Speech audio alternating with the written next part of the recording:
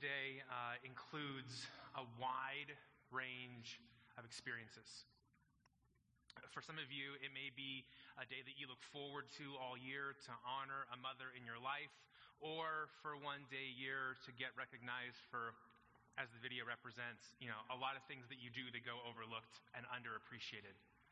But I've come to recognize after speaking on Mother's Day for over a decade now that Mother's Day includes a wide range of other experiences. For some women who want to become moms but haven't been able to. For some who have lost a mom. For some whose moms don't look anything like the video represented or what Hallmark portrays. And for some who don't have a relationship with their mom. And so if that's you and you're watching at home or you're here today, I want to say thanks for having the courage to show up. Because I know for some people, Mother's Day is a day that many just leave it at home. Skip. It's just too hard. And so our goal today is to do two things. We want to honor the moms that are in our lives for the real and significant investment they make on a daily basis, following that calling that God's put on their life and an opportunity they have. But we also want to include with that honor a healthy dose of honesty and talk about the real life struggles that happen under this banner of motherhood. And today, our series that we're concluding in the book of Nehemiah really allows us to do that. If you haven't been with us for this series, what you'll notice is that in this series, we've been talking about this journey of rebuilding, putting the pieces back together when things have broken and fallen apart.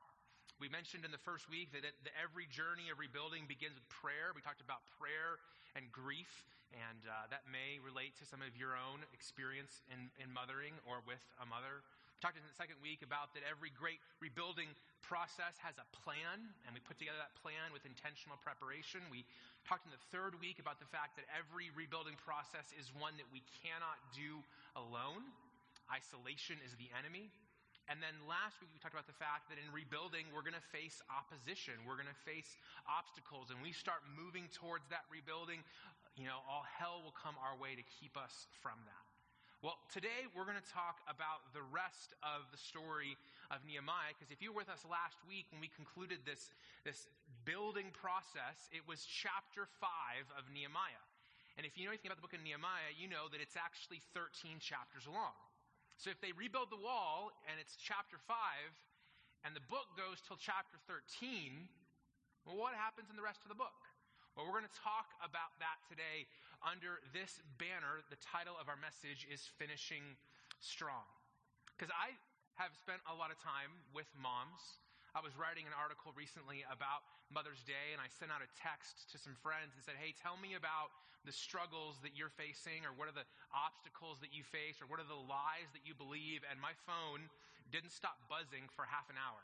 I mean, it was just text after text after text of stories and lies and experiences that all get in the way of finishing strong and enduring and persevering in this area. And I know that all of us, no matter whether we're a mom or not, all of us are facing in some place in our life a struggle where we need to finish, where we need to endure, where we need to press through.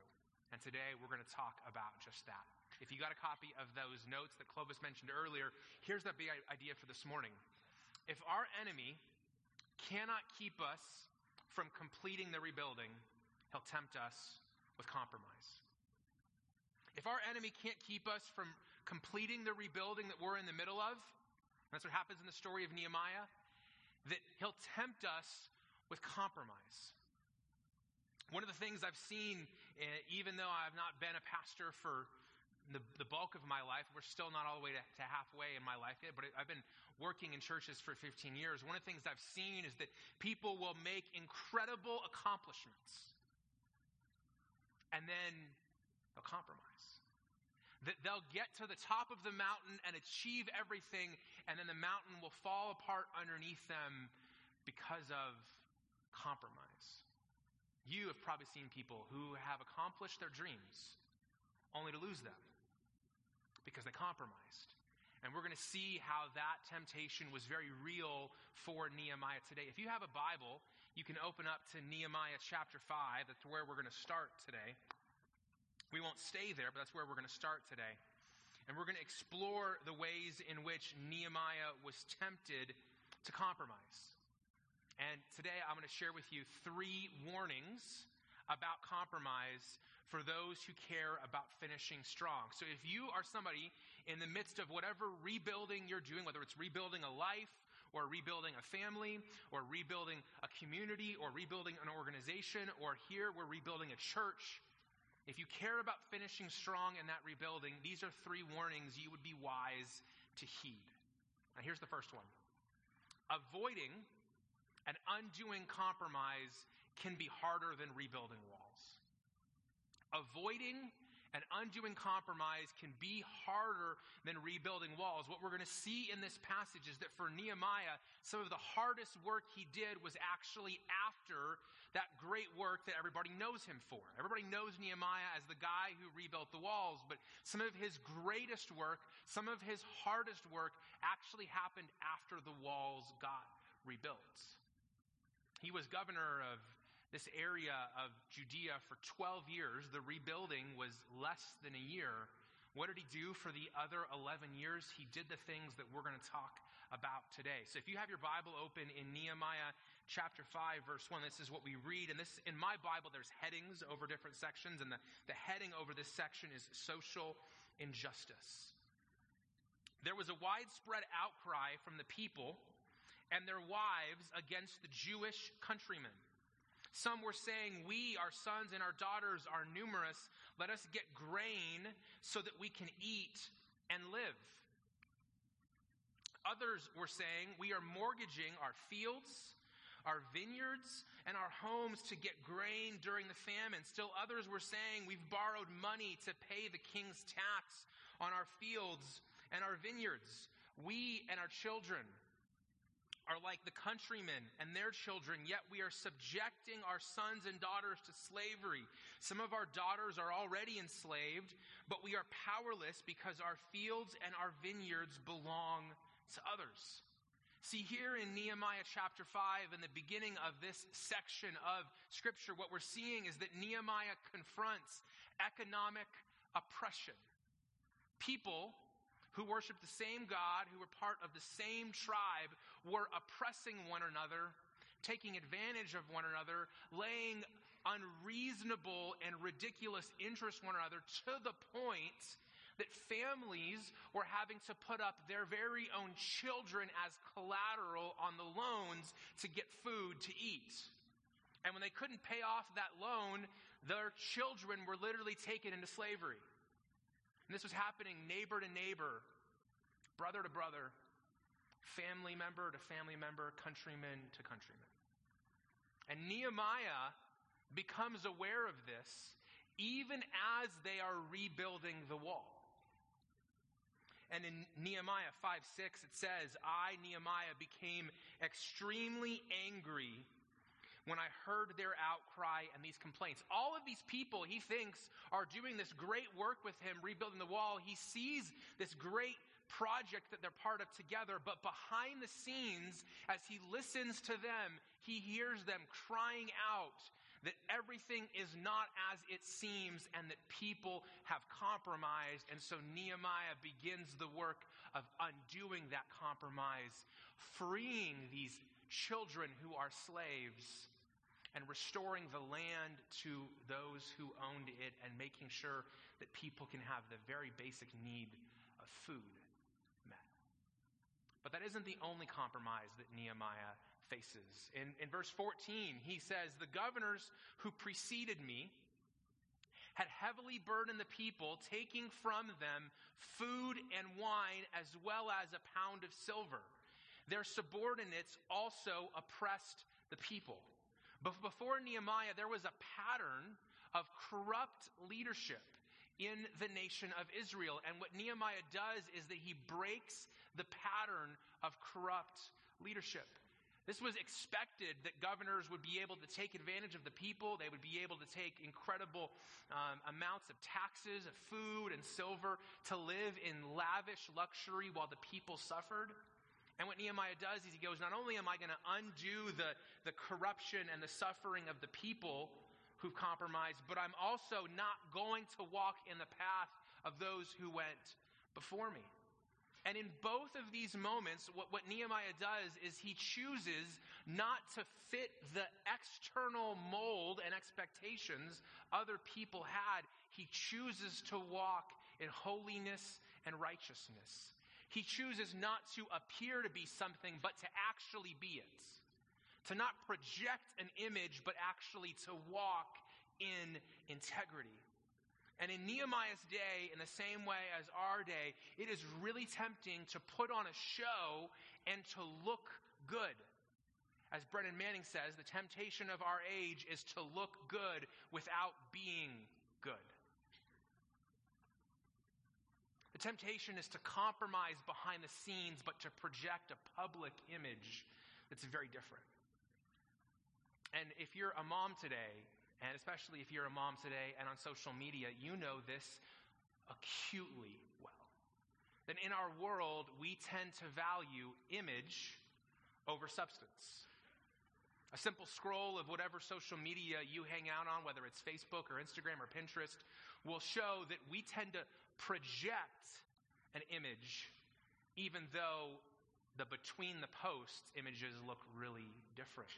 We feel this pressure and this outside pressing in on us to project something and to produce something and to buy into something and to compare to something that is so often far from reality. We live in a world that says, hey, it matters the image that you have. And yet, according to the scripture, it's not about the image that you have. It's about the substance that you have. In the book of 1 Samuel, the prophet Samuel is choosing the next king. And even in the ancient world, he buys into this myth that image matters more than substance. And God has to have a conversation even with his own prophet and priest. The Lord said to Samuel, don't judge this man in front of you by his appearance or his height, for I have rejected him. For the Lord doesn't see things the way you see them. People judge by outward appearance, but the Lord looks at the heart. See, we serve a God who is more concerned with the substance of something than the image of something. Anybody can project a good image. He cares about the heart. And that's where compromise comes in. Compromise happens in the heart, in the dark, in the quiet. And compromise, it culminates in public, but it begins in private. And so if you're rebuilding something today, I just want to encourage you that it's in those quiet and small and private places where you're just talking to yourself and no one else sees and no one else knows that the most important work happens. Because compromise is tempted there, and compromise begins there. And ultimately, if we're going to walk in integrity and finish strong, compromise is rejected there. And what happens in private ultimately plays out in public, both for good and for destruction. The second warning I wanted to give you is that rebuilding lives begins with a solid foundation. If you're going to rebuild something, yes, it's important that you start building up, but if you're wise, first you start building down. You start laying a foundation that is strong enough to hold what you're building on. And that's what Nehemiah does throughout the rest of the book. Once the walls are completed, Nehemiah attends to the foundation of the people, because he isn't just rebuilding walls, he's rebuilding an entire people. And here's what he does.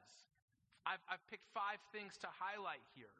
In chapter 8, Nehemiah calls the people to return in submitting to Scripture. They hadn't even been reading the Word of God, much less submitting to it. And they participate in a public reading of Scripture, and they recommit themselves to it. They renew their worship practices, which had been corrupted and compromised. And he renews those things and says, hey, we're going to do this the right way.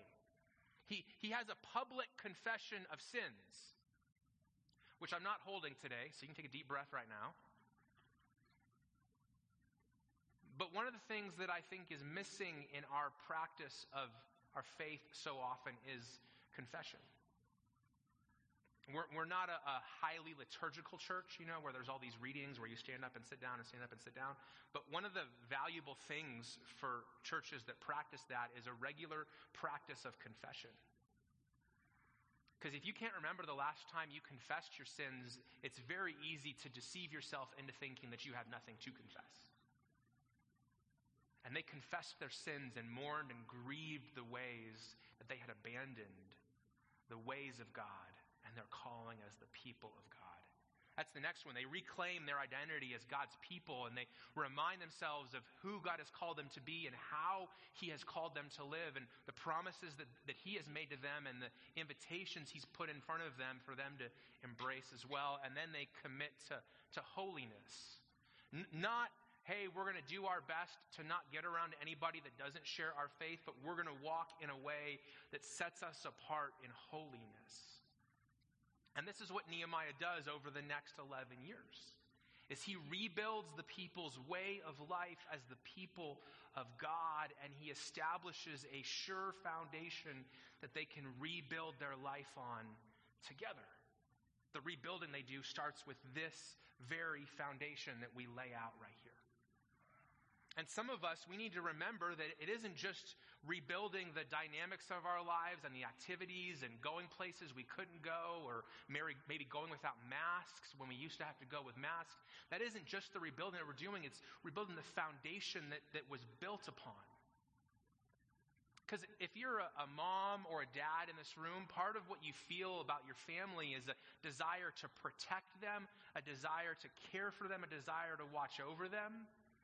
And one of the things we've learned in this last year is that you can't prevent catastrophes from happening to your family.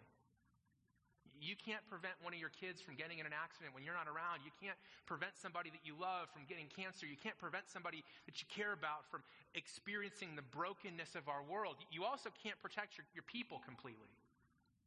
You can't actually keep everybody safe all the time. That's an American myth.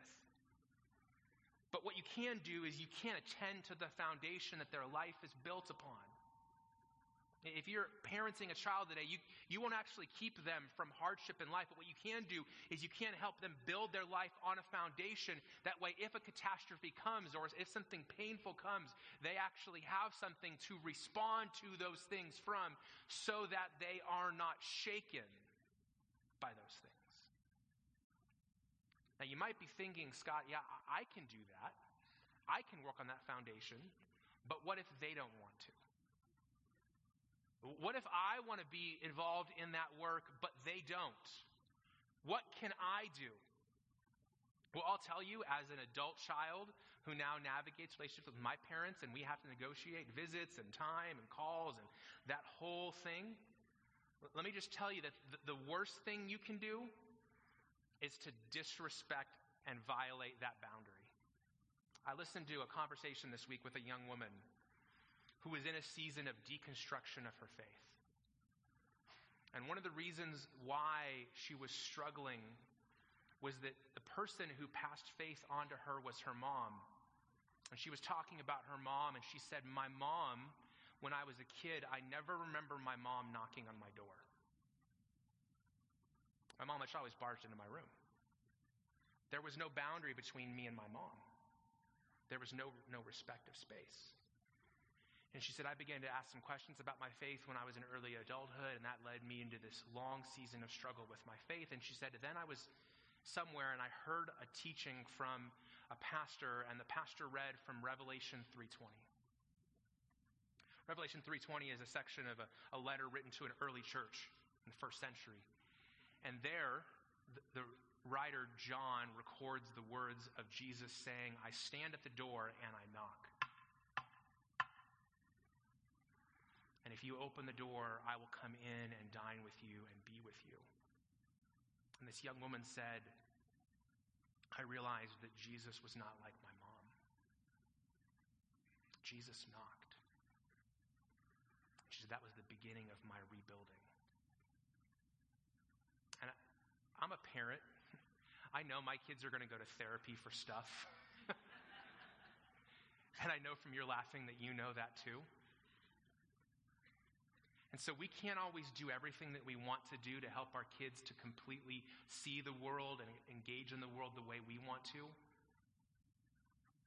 But let me just tell you that there is a difference between inviting and knocking and barging in. And if you want to help build a foundation that someone shares with you, you'll make so much more progress by knocking and inviting and leaving space for response than you will constantly barging in. And what you can do is to continue to show up and continue to invite and continue to be present. Trusting and praying that God is at work in ways you don't see, doing things you don't understand.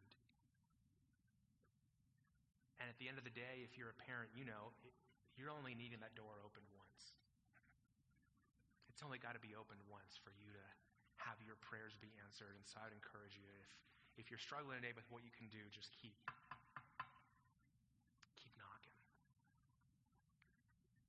The third warning I wanted to share is that compromise runs on two tracks: tempting the overwhelmed and attacking the discouraged. I have to believe that what happens to Nehemiah in Nehemiah 5, 6, 7, 8, 9, 10, 11, 12, and 13 is that there are moments that he's overwhelmed with the work he has to do. And at times he's discouraged. There's even a reminder if you get to the end of the book, and if you haven't read Nehemiah yet in this series, I'd encourage you to work through it this week. In Nehemiah 13, we don't have time to dive into it, but Nehemiah has gone back to Susa. He's been governor for 12 years. He told the king, Artaxerxes, hey, I'll be gone for 12 years. He goes back, and he's been gone for a year, and he gets reports that things have already started falling apart. I mean, it's got to be discouraging. I was there for 12 years. I taught you everything. I showed you everything. We went through that long list of things, and already you're abandoning it. And that's where compromise comes. When we're overwhelmed or we're discouraged, we are so vulnerable to compromise. And I mentioned that text conversation I had with a few moms a couple weeks ago, and over again, I heard words like tired and overwhelmed and discouraged and isolated.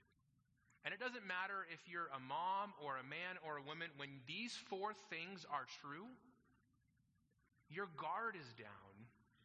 And when the temptation to compromise shows up, you're compromised. And when you're compromised, compromise is so much easier.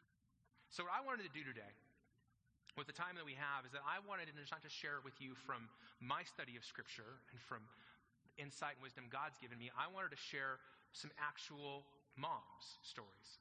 So right now, I'm going to ask 3 moms to join me on stage who are in varying stages of motherhood, and we're going to have a conversation about persevering and finishing strong. If you would you welcome them to the stage right now as they share with us today?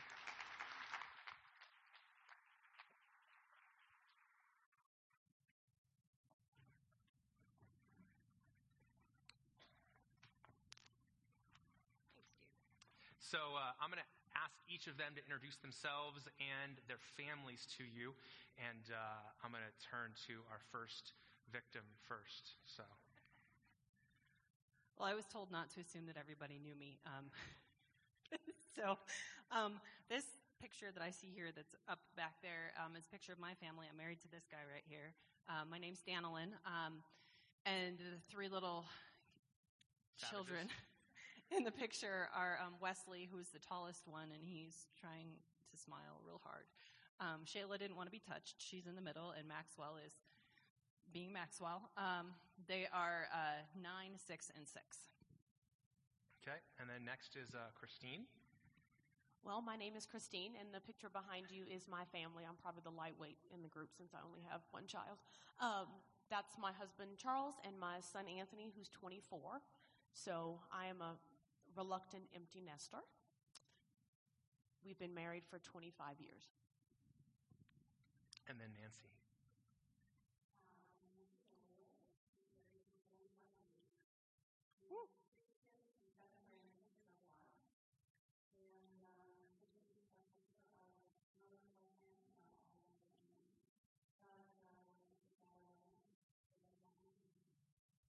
And then Nancy, you moved to Prescott, I think, 2 years ago? Yeah, Okay. Well, I shared some questions with these ladies in light of this final message in the series, and I thought maybe we could start with Christine. The first question I shared with you was, tell us about a time in motherhood when you felt significant discouragement and how you responded. I think for me, when Anthony was young, I was very career-oriented.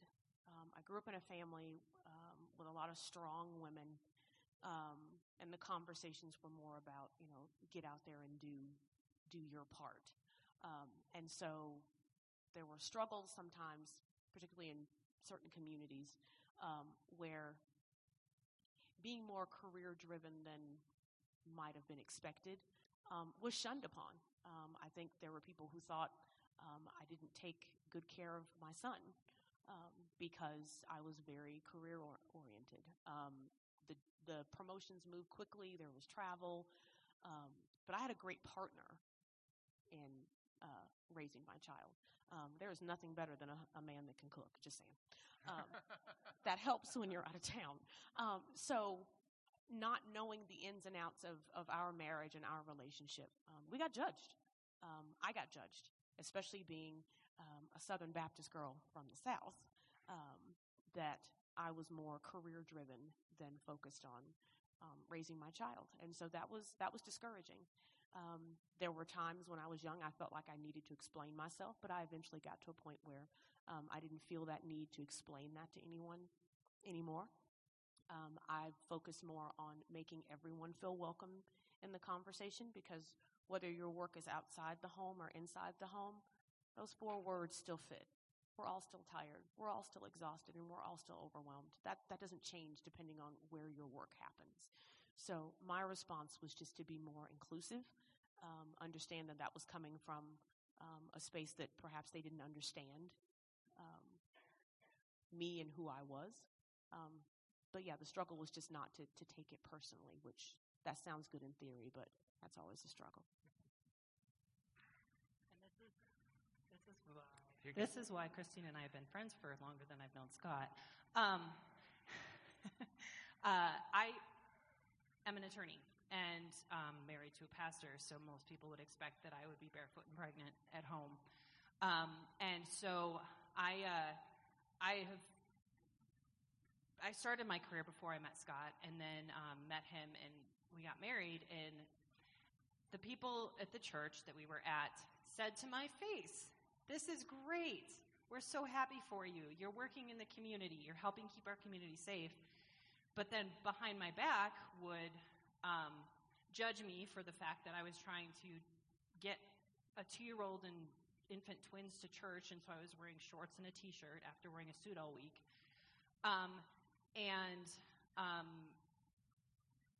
Saying, and even to the point that they, when we left Phoenix, still talking behind my back, and then somebody at work hearing it at a restaurant. And I have to be honest, my response was anger and rage. And it's been a process to get past that, but being judged for the fact that I'm doing what I believe is my calling in life, and people saying that I'm not taking care of my kids the way I should, when I'm a better mom when I'm at work. I'm a better mom to my kids. Has always been a struggle, and I knew that people were judging me, but it wasn't until I actually heard about an incident that Scott was there for that. But having a friend like Christine has always encouraged me, because we had a similar experience while not being the same experience, and learning how to move on from that has been a challenge. How about you, Nancy? It's interesting that you guys struggled with your careers and those types of things. I struggled because I wanted a career and felt called to homeschool the kids full time, and managed to do that through high school, but it was a big struggle. A lot of discouragement, a lot of fear, a lot of feelings of being inadequate. I've never been a teacher. But knowing that God has called you to do something, that's key. Because if you know that God has called you to do it, you know that he's going to equip you to do it. And it doesn't matter if you're in a professional career or if you're at home homeschooling. We homeschooled when homeschooling was not popular in the South, and it was an uphill fight all the way. And we were ridiculed, and we were many times felt like we were being judged. And it was difficult. But again, if you know that God has called you to do something, you got to know that he will equip you to do it, and he will give you the faith. And if you just keep hanging on and trusting that he's got your back, you're going to be okay. One of the things I think that kind of ties that together is that there are some common and unique temptations that mothers face. And I talked about this idea of compromise here, whether it's personally for you or something that you observe that's more broad. What's one area that you feel moms are tempted to compromise in? And anybody can take this question. They don't take care of themselves. They want to do it all. They're judging themselves against what everybody else is able to accomplish and do. I would say taking time for themselves to recharge, to have time with the Lord. God reminded me of Susanna Wesley putting the apron up over her head to have a quiet time. That's probably the most important thing. I think you read my notes. Mine too. I was going to say self-care and self-grace, because we do judge ourselves based on each other instead of just helping each other. And in a community now with social media and Facebook, and my heart bleeds for young moms now, having not the best role models, or seeing 5 seconds of someone's life on Instagram and thinking that's the way it should be. Seeing people's faces through filters and thinking that's what I should look like. That's what my life should look like. And that's hard. I mean, women do a good enough job of beating ourselves up on our own. That platform and those platforms just make it harder. So I try to reach out to younger moms in that aspect, because they really have a visual that I didn't have in those young years raising my son, that can be discouraging. We talked about this idea of building a foundation, and all of you kind of are in various stages. You know, we've got elementary age kids. You know, Anthony, it's crazy for me to think that he's almost 25. I was one of his leaders when he was a freshman in high school. And then Nancy, you've got kids and grandkids, and they're spread across the country. You know, when you think about this idea of building a foundation, it looks different in your various stages, but what's one component of a foundation that you're seeking to build upon in your work as a mother? I think one of the most important things that God had us focus on was that character is the most important thing you can instill into your kids. They will get taught what they need to get taught, but character is something that it goes with you through life, and it's probably one of the most important things you can concentrate on. Even as adult children, we still have conversations about character. For me, it's that I'm enough. I'm enough with and without my kids. I'm enough with and without my family, my husband. Because if I can't believe that about myself, I can't teach my kids that. And that I have nothing to prove to anybody. I mean, I don't. I have to be able to be by myself and know that I'm enough before I can go out and do what I need to. For me, it's grace, especially in the last 18 to 24 months. I'm sure we've all seen how our country looks right now. I've been a part of some really hard conversations, just by the nature of what I do, which is HR. So just had a lot of hard conversations about diversity, inclusion, just some tough talks, seeing families not speaking anymore, friends that don't talk anymore because of what they feel or think about a specific point. which we can all agree to disagree, but you need to disagree agreeably. And I think somehow we've lost that. So in a situation like mine, where, to be, blatantly honest, I am a female and a minority.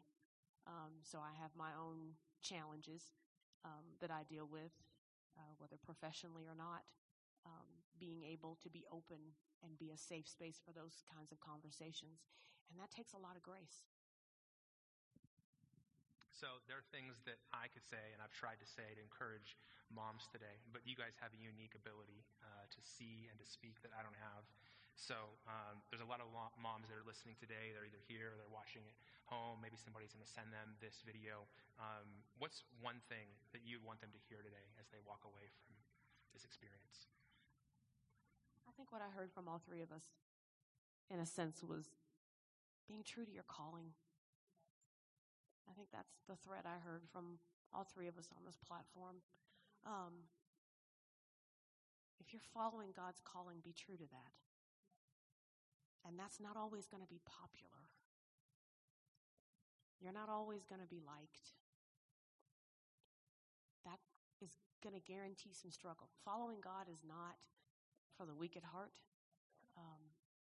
It doesn't guarantee that you won't struggle. You just know there's someone beside you in the struggle. And find women you have something in common with. I have things in common with moms that work at home, that stay at home and work with their kids at home. I have things in common with somebody like Christine, who looks very different from me and does a very different job than I do, but we still have things in common. They're out there. And Scott will make fun of me later because I usually make fun of him for this, but I have found that I have things in common with women on Twitter who are on law Twitter. Moms who... She used to make fun of me that I had friends that were online that I didn't ever meet in person. So and so now she has it. So there's a couple of women that I found that I have a lot in common with, that I interact with back and forth on Twitter because they're encouraging. Their highlight reel is not on Twitter. One in particular, she struggles, and she's got 3 boys around the same age as my 3 kids, and she puts those struggles out there. And as an attorney and a mom, and she works from home, and her husband and her have, their practice is very different from what I do, but she's encouraging, and she loves Jesus, which is even better. So she's hilarious. But I found that I'm encouraged by her when I am reading what she's posting, and when we interact back and forth. I even told her, I said, "Hey, Udi, I'm probably going to mention you on stage today." She's like, "Okay, whatever."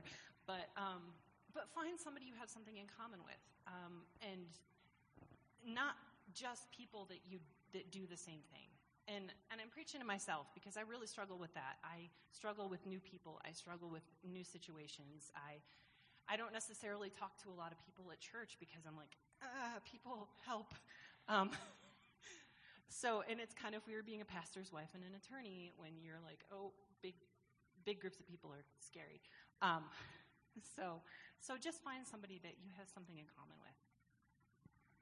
Nancy, you want to? I guess I would just say that if you know that God has called you to do something and you feel inadequate in that, that's okay. Because God's grace is sufficient for you, and his power is made manifest in your weakness. So just know that you're walking and doing what he's called you to do in his strength and not your own. Amen. Well, I want to say thank you to these ladies for getting up here and sharing. And, yeah.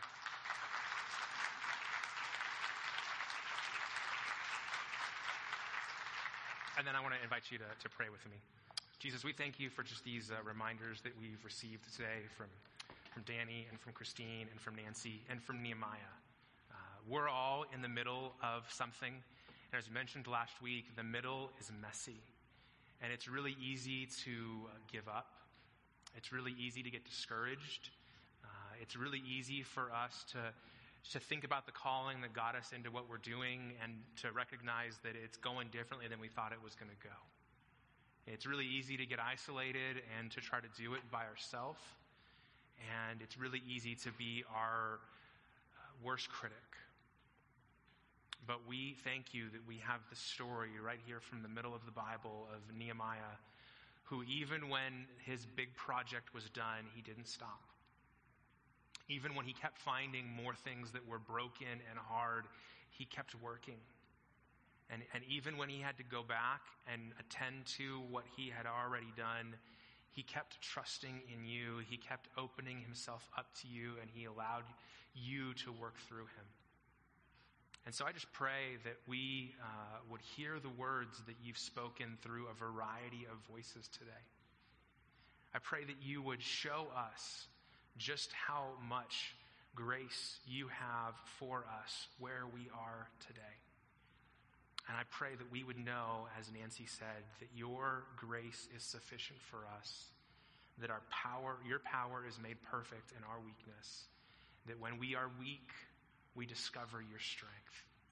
We pray that we would come to you and find in you all we need to do all it is that you have called us to do.